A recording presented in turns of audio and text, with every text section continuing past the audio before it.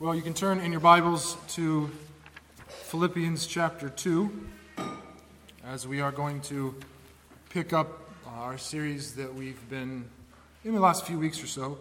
And just so this isn't a distraction, my microphone might go off and it might not work, and that's okay. We'll just use this pulpit mic. But if it does, it's all right. We'll figure it out. But anyway, we'll pick up in chapter 2 of Philippians, beginning in verse 19, and we're going to read through the end of the chapter to verse 30.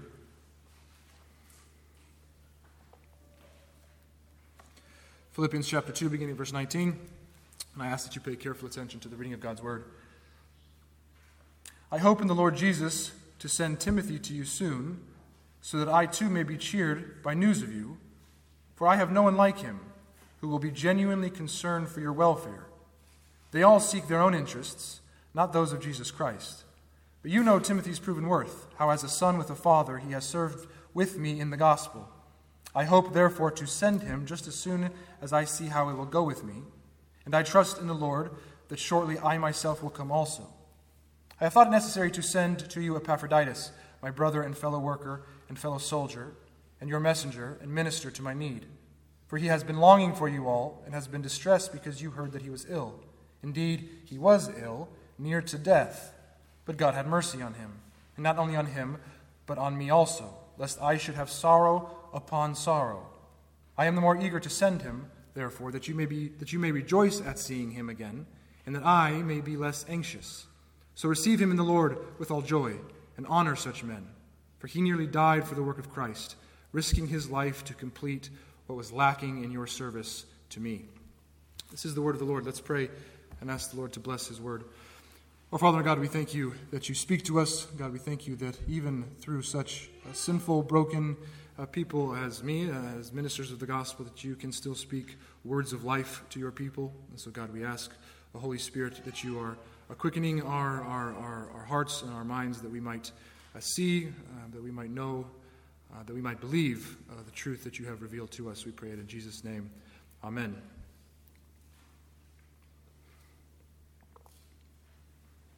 Well, as we pick up our series here in chapter 2, I want to just give us a quick review of what we've seen so far.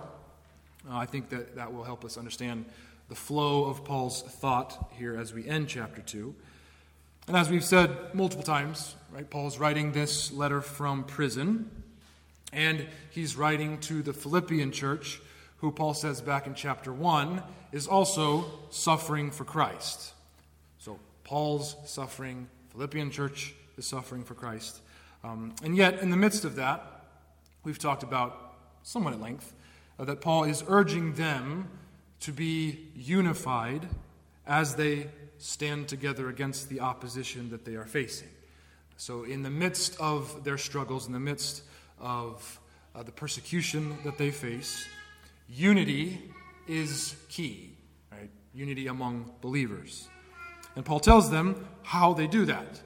So be unified as you stand firm against opposition. Well, how are you supposed to do that?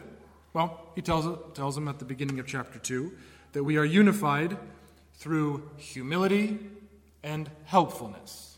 That's kind of how we can break it down. Humility, thinking of others more highly than ourselves, and helpfulness by looking to the needs of others. That's how we pursue unity. That's how unity is attained. And again, we've said this before, that we do that not because, we do that primarily because that's what Christ did for us. Right? He humbled himself. He sacrificed himself. Why? Well, to put our needs, forgiveness, redemption, to put our needs over his equality with God. Right? He humbled himself for our sake. And then here in this section, beginning in verse 19, Paul talks about his plans for the church in Philippi, specifically his plans to send Timothy and Epaphroditus to come see them, minister to them. And part of the reason for their inclusion here, part of the reason why I wanted to recap really quickly, is yes, Paul's telling them to expect them. These are the plans, so you know what's happening. But really, I think that their inclusion here is because they are examples of what Paul has just been laying out. So Timothy and Epaphroditus are examples of the sacrifice, of the service that Paul has been commending to the Philippians. So just as Christ did this, well, here are two men that have done the same type of thing. Sacrifice, humility, service. Right? Those are the qualities that Paul highlights about them. And so he begins with talking about Timothy in verse 19. Now, we know that Timothy is from Lystra, where he joined Paul during his second missionary journey. We know that Timothy's mother was Jewish and that his father was Greek. And we also know that Timothy received two of the pastoral letters, two of the pastoral epistles from Paul. And history has it that Timothy actually became the bishop of the church in Ephesus. So that's what we know. Basically, Timothy is a minister of the gospel. That's what Paul says in verse 22. And the key here for Paul, right, regarding Timothy, he's coming. That's the first part. But the key is verse 20.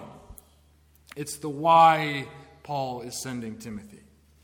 He's sending Timothy to them because of his genuine concern for their needs, or for their welfare, or for their well-being. So that's what Timothy, as a servant of the gospel, you could say as a minister, that's what characterizes him. Or for Paul, that's what qualifies Timothy for the job. He genuinely cares about those whom he serves. That's the only thing really that Paul highlights. That's the quality about Timothy in verse 20. And I think that gives us an important insight into what ministry is, or what is most important about being a minister of the gospel. What would you say?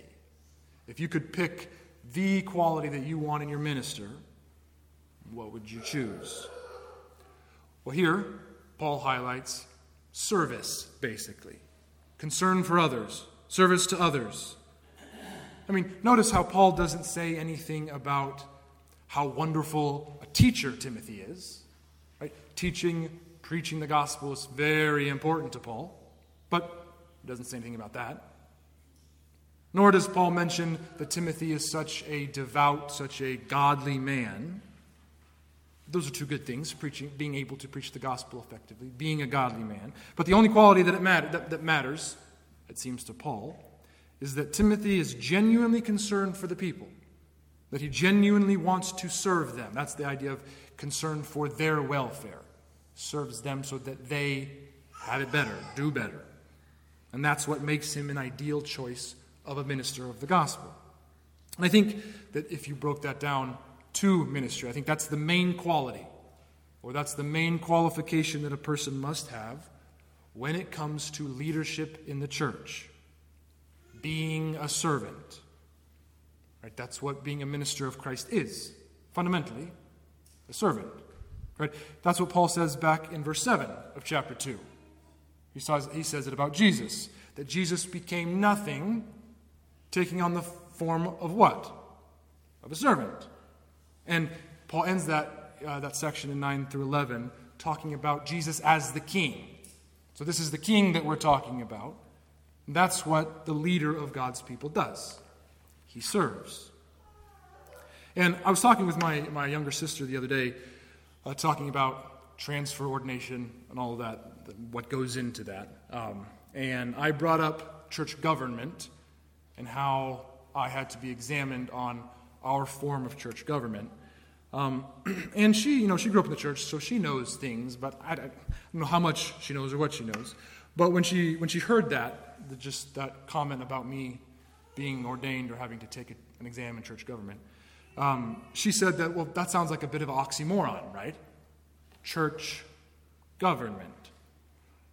How or why would the church have a government? The church isn't a state. Well, and when you think about that, who's the church governed by? Who should the church be governed by? God, right? The Bible, correct? And I thought it was obvious that everybody knew you had a church government, but I thought it was an interesting comment, because I think we typically think of government as the people in charge, right? the people who make up the rules, or the people who enforce the rules, or the people that are allowed to break the rules. Now, in modern times, politicians, people who work in the government, politicians mainly, they might say they work for the people, right? That they have the people's interest in mind, which that might be true in some cases, or that might be true in theory. But it's always interesting to me how politicians get so rich looking out for the interests of others. Strange how that works. Because, let's face it, most of the time, what are governments more concerned with? Your well-being? Probably not. Most of the time, governments are concerned with power, control. That's really what a government wants. Control over the people, power over the people that they are supposed to help or that they're, in theory, helping. And that type of thing happens in the church as well. Leaders abusing their power, or more about power and control than anything else. So, on one level, when we talk about church government, that can sound like us talking about who is in charge of the church. Well, let me ask you a question. Who is in charge of the church? We have elders, right? Pastors, the session. They're in charge, right? Well, what does it mean to be in charge? What does it mean to be in a position of authority when it comes to the church? Is that leadership different? How is that leadership different? Well, as you know, obviously, the leadership of a church, the elders, the pastors, they're not the ones in charge as we typically think of what it means to be in charge. Meaning, it's not power, it's not control that the leaders of God's people are supposed to care about or that we're supposed to wield. The leaders of the church are supposed to be the servants of God's people. That's what it's called, that's what the calling to be a minister of a minister is. We said, service.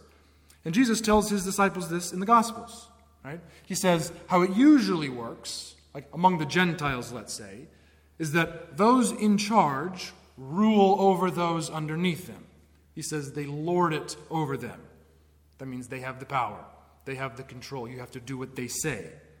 That's how leadership, that's how government works. But Jesus, he makes it clear that that is not how it is to be with his followers. To be a leader is to really serve. It's the role of serving, of looking to others' needs before your own. Again, that's what it means to be a minister. You can go get a master's of divinity. You can know a lot about theology. That doesn't make you a minister. We are supposed to be servants to you all, where we care about your well-being. So, for instance, you need someone to study and learn God's Word so that we can serve you by teaching it to you. And some people have a problem with that because they think, oh, the pastor's up there and he's just telling us what to do. Why is he above us? Why is he wearing that silly robe? And the point isn't that you can't understand or study God's Word for yourself. Of course you can. You have the Holy Spirit. I have the Holy Spirit. It's just that, well, you have a job. You have a life, a different calling. So it's helpful for you to have someone whose profession or whose life calling is studying God's Word. And on the flip side, for ministers, we're not supposed to do that. Study, read, write, preach.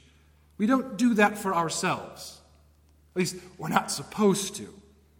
We don't study God's Word to get you to act or think the ways that we want.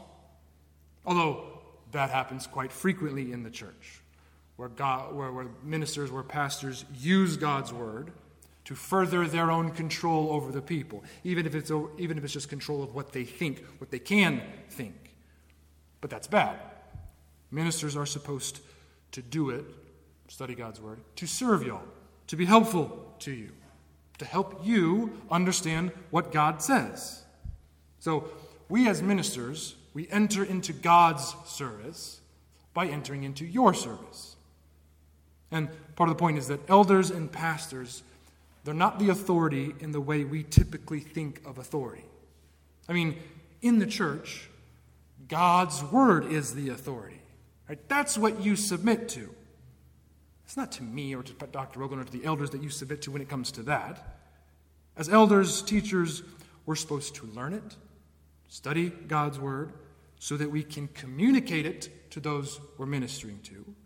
But we do that in order for all of us to better submit our lives to God and to His word, not to our denomination, not to this session. That's not who you submit finally to. If the pastor is doing his work faithfully, then we will all submit to God and to His word more correctly. So, the role of a minister is to be a servant of the people. That's what Paul highlights about Timothy in verse 20. That's what he cares about. That's what makes Timothy the best man for the job. His concern for others. Again, Paul doesn't care how good of an orator he is, or how many published works he has, or his reputation in the larger community, or how smart he is, or how well he communicates. That's all fine for ministers to be and to do, but that's not what's important. Truly caring for the people, wanting to serve them, that's what a minister must be and do. In verse 21, that reveals that this kind of minister is rare. Notice what Paul says. All. Not some. All. They all preach and teach the gospel, seeking their own interest. But that's what characterizes most ministers. The church, God's word, the sacraments, preaching and teaching. For them, it's merely a job. Pays the salary, gets what I need to get out of life, but don't really care about the well-being of people. Now, if people are doing well, the church is doing well, then great. But if not, too bad. Paul says they all do that. And I think as I was going over this past week, I think this was more of a sermon to ministers, to myself. Because as someone who is in ministry, what Paul says in verse 21, that's a very frightening thing. Because I'd like to think I seek the interest of others and of Christ. But at the same time, I know that I am selfish. I know that I am lazy. I know how sinful I am. So what if I am really seeking my own interests when it comes to the ministry? It's not like, you might have these mega church pastors, I won't say any names, that are so worth $55 million or whatever. They might be clearly seeking their own interest. But then there's the ones that, I don't know. Maybe my desire to preach and to teach is really more about me. Maybe I want you guys to think well of me, to think I'm smart. How can I be sure that I am genuinely concerned for others? How can I be sure that I'm genuinely concerned for the things of Christ? Because that's what we're ultimately dealing with here. Ministers are ordained and set apart to deal with the things of Christ, the truths, the mysteries, the realities of God. That's what we're tasked to handle. That sounds like a pretty big thing. And I think that is something that ministers often forget. Either they don't begin knowing that the profession, ministry, is really dealing with the things of Christ. Either they don't begin knowing that, or they forget that the longer they stay in ministry. The more you do it, the more years stack on years, well, the job just becomes a job. I'm no longer concerned with the things of Christ, serving them to the people I minister to. I'm more concerned about what I get out of the profession, or I'm more concerned with my comfortability in the ministry. I think that happens to a lot of people, where the Bible is no longer sharper than any two-edged sword. It's no longer able to pierce through flesh and bone right to the heart.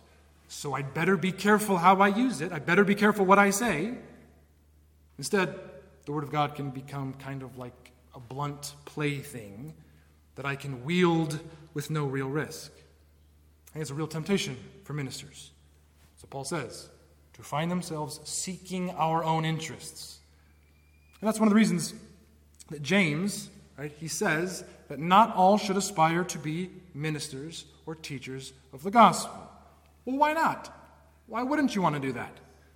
Well, it's a much higher standard to be dealing with the things of God, to be speaking through the mouth or God speaking through us, to deal with the mysteries of Christ. That is a heavy, heavy burden. And to do so flippantly, or to do so from a selfish motive, will only increase the judgment that we face, so James says, and even worse, it will increase the harm that we cause Christ's body. Because that's what Paul says. He links Timothy's concern for the people in verse 20 with the interests of Christ himself in verse 21. Meaning, for Paul, the two are connected. A minister's concern for the people is directly related to his seeking the interests of Christ.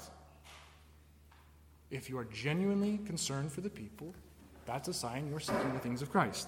Because Paul is clear throughout the New Testament that the people who believe in Jesus, the people who give their allegiance to Jesus as king, they're not distantly related to their master. Right? Paul's clear that Christ and his followers are intimately bound up together. Right? He's with them. They are his body. So to serve Jesus and to serve his people are the same thing. For Timothy, to care for the church is to care for Christ. And to do harm to Christ's body, his people, is to do harm to Christ himself. And that's why you shouldn't aspire to be a teacher or preacher, because we have that ability. When we get up here, that's the risk that we take, doing harm to Jesus himself. That's why not everyone should aspire to be a teacher. Kind of reminds me of what Paul says in 2 Corinthians 2, talking about his ministry. He asks, who is sufficient for these things? Who? Who can rightly handle the things of God? And that's why it's sad and dangerous for a minister to let his guard down, to forget his calling is to Christ as he serves the church.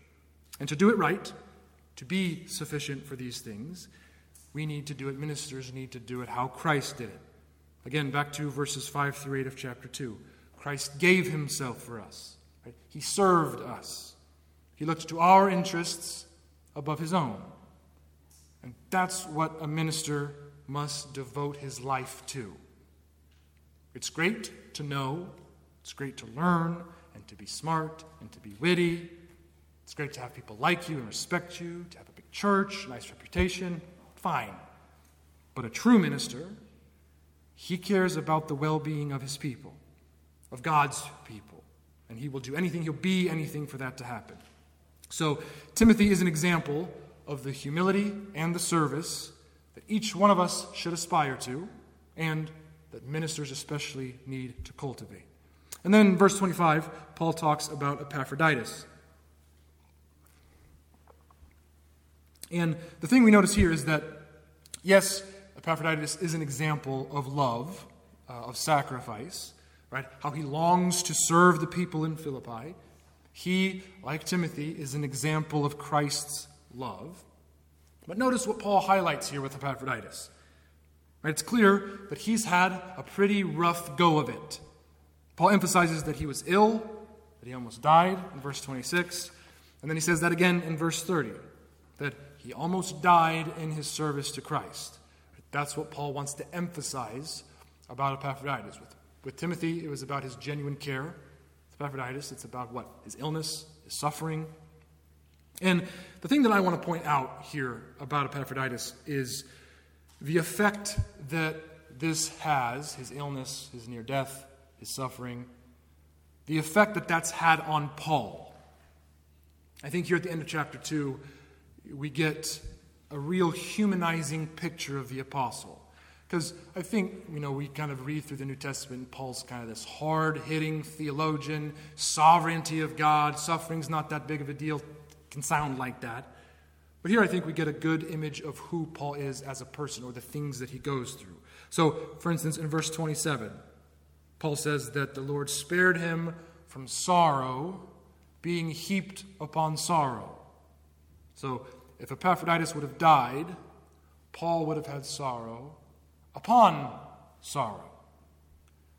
My question is, what is this second sorrow that Paul already has? Now, we get the first sorrow. If Epaphroditus died, that would have been sad, devastating, depressing. But that's just one sorrow. Sorrow upon sorrow. What sorrow is Paul talking about? And remember, this is in context of what we've seen so far about Paul rejoicing. Paul, in chapter 4, content with what's happening to him. Remember, he talks about rejoicing all through this letter. What's this sorrow that would be added to if his close friend died? Is it prison? Is it not being able to see those he loves in Philippi? Maybe. But the question is Paul miserable when he writes this? What's the sorrow? Again, shouldn't he, as he says all over Philippians, just rejoice and be thankful, be content, don't worry? Shouldn't he cast his cares upon God? I mean, in verse 28, he says he hopes they receive him with joy so that he is less anxious. So Paul's anxious. Doesn't he say in chapter 4 to not be anxious about anything? And going back to chapter 1, why would he be so sorrowful if Epaphroditus died? What do you say in chapter 1? Isn't it better to be with the Lord? Isn't that better? Wouldn't Epaphroditus' death be gain? Right, that's what he said in chapter 1. And I think you read this carefully, you get a picture of Paul. He's sorrowful, he's anxious, he's worried. I think it's an interesting view we get into the life of the apostle. Amidst all of his encouragements to face hardships, the hardships of life with joy, with contentment, with hope, right? Knowing that Jesus is Lord, knowing that our lives are bound up in his, all of that is true, and yet, well, life is still hard. It's still sorrowful. We still get anxious. And my point is, I think it's a reminder to us of the tension in life that we face, especially the tension that Christians face, right? Because we have this hope, right?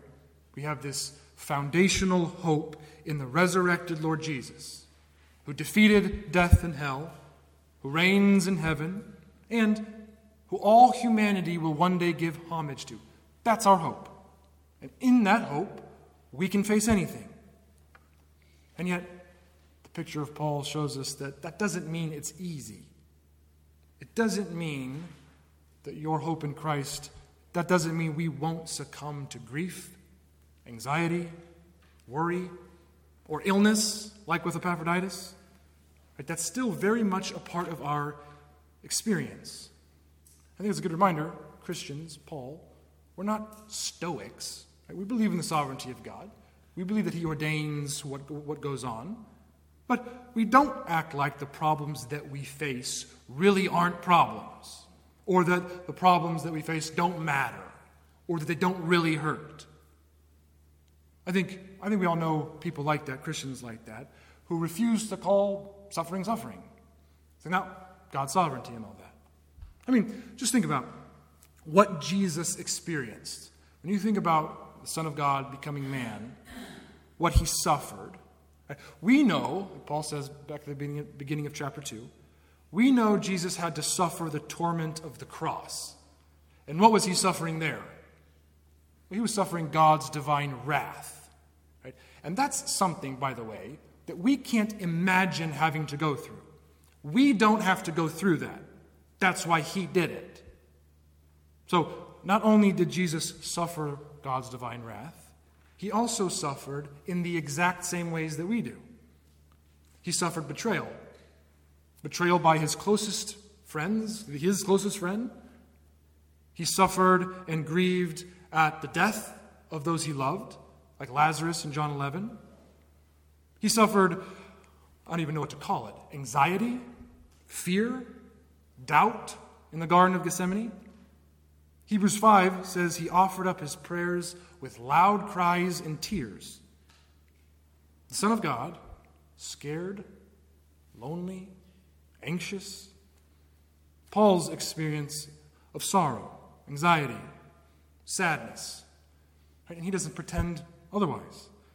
And the point that I'm drawing out here is it's not a sign that you are doing things wrong, or maybe to say it this way, it's not a sign that you don't believe or that you don't have enough faith just because you're having a hard time of it. If life is hard, if you're suffering, that doesn't mean you don't have enough faith. If life is hard, if you're anxious, if you're sorrowful, if you're ill, if you have been betrayed in a relationship, if you're going through something like that, what should you think? That you've done something wrong? Maybe. But I think something that helps us in those times is know that Christ faced that as well. He went through that. So did the Apostle Paul, struggling with the same anxieties, the same stress, the same doubts that we have. That is life. The Christian life is hard, but it's not without hope. And the hope that we have is that we have the means or we have the ability to face the hardships of life the correct way. It doesn't mean bad things, hard things, miserable things. It doesn't mean that's not going to happen to you. The Christian life, in part, means to face the sorrow and the misery of life correctly. And how do we do that? Well, Paul tells us in the section before this, for it's God who works in you, both to will and to work for his good pleasure. So that's the reality of it. If you are in Christ, you have the power of God in you. You have the unshakable hope in the resurrected Lord Jesus, no matter what happens to you personally, no matter what happens to us collectively. You have the Holy Spirit within you. You have God's Word. You have the sacraments. That's what you have. So, yes, life is full of grief and stress, shame, illness, and eventually death. But through it all, we have the power of God at work in us. And that is our hope. That's our strength. That's our source of joy, no matter what you are facing. And I think that's how we are able to rejoice in the Lord. Because we rejoice in the one who knows just what you are going through, who went through it before you. And he has given you the power and the hope to face the road that is set before you. And it's because of that hope that, as Paul says in chapter 4, that you can do all things through Christ. It's him that strengthens you when the road gets dark. His power within you now. That's how we rejoice. That's how we hope in the Lord. So let's rejoice. Let's hold on to that hope. Let's be strengthened in the Lord Jesus. And let's pray. Our God and our Father, we thank you for your faithfulness. We thank you that, God, no matter what we are facing, no matter how dark it seems or how overwhelmingly stressful, hard our circumstances are, our relationships with other people are, God, we have this hope that is ours through Christ. God, that no matter what befalls us, no matter what we face, God, we have the power of Christ in us, and we ask that you help us to believe that more firmly, and God, to act in light of that more faithfully. God, this week and in the weeks to come, we pray in Jesus' name. Amen.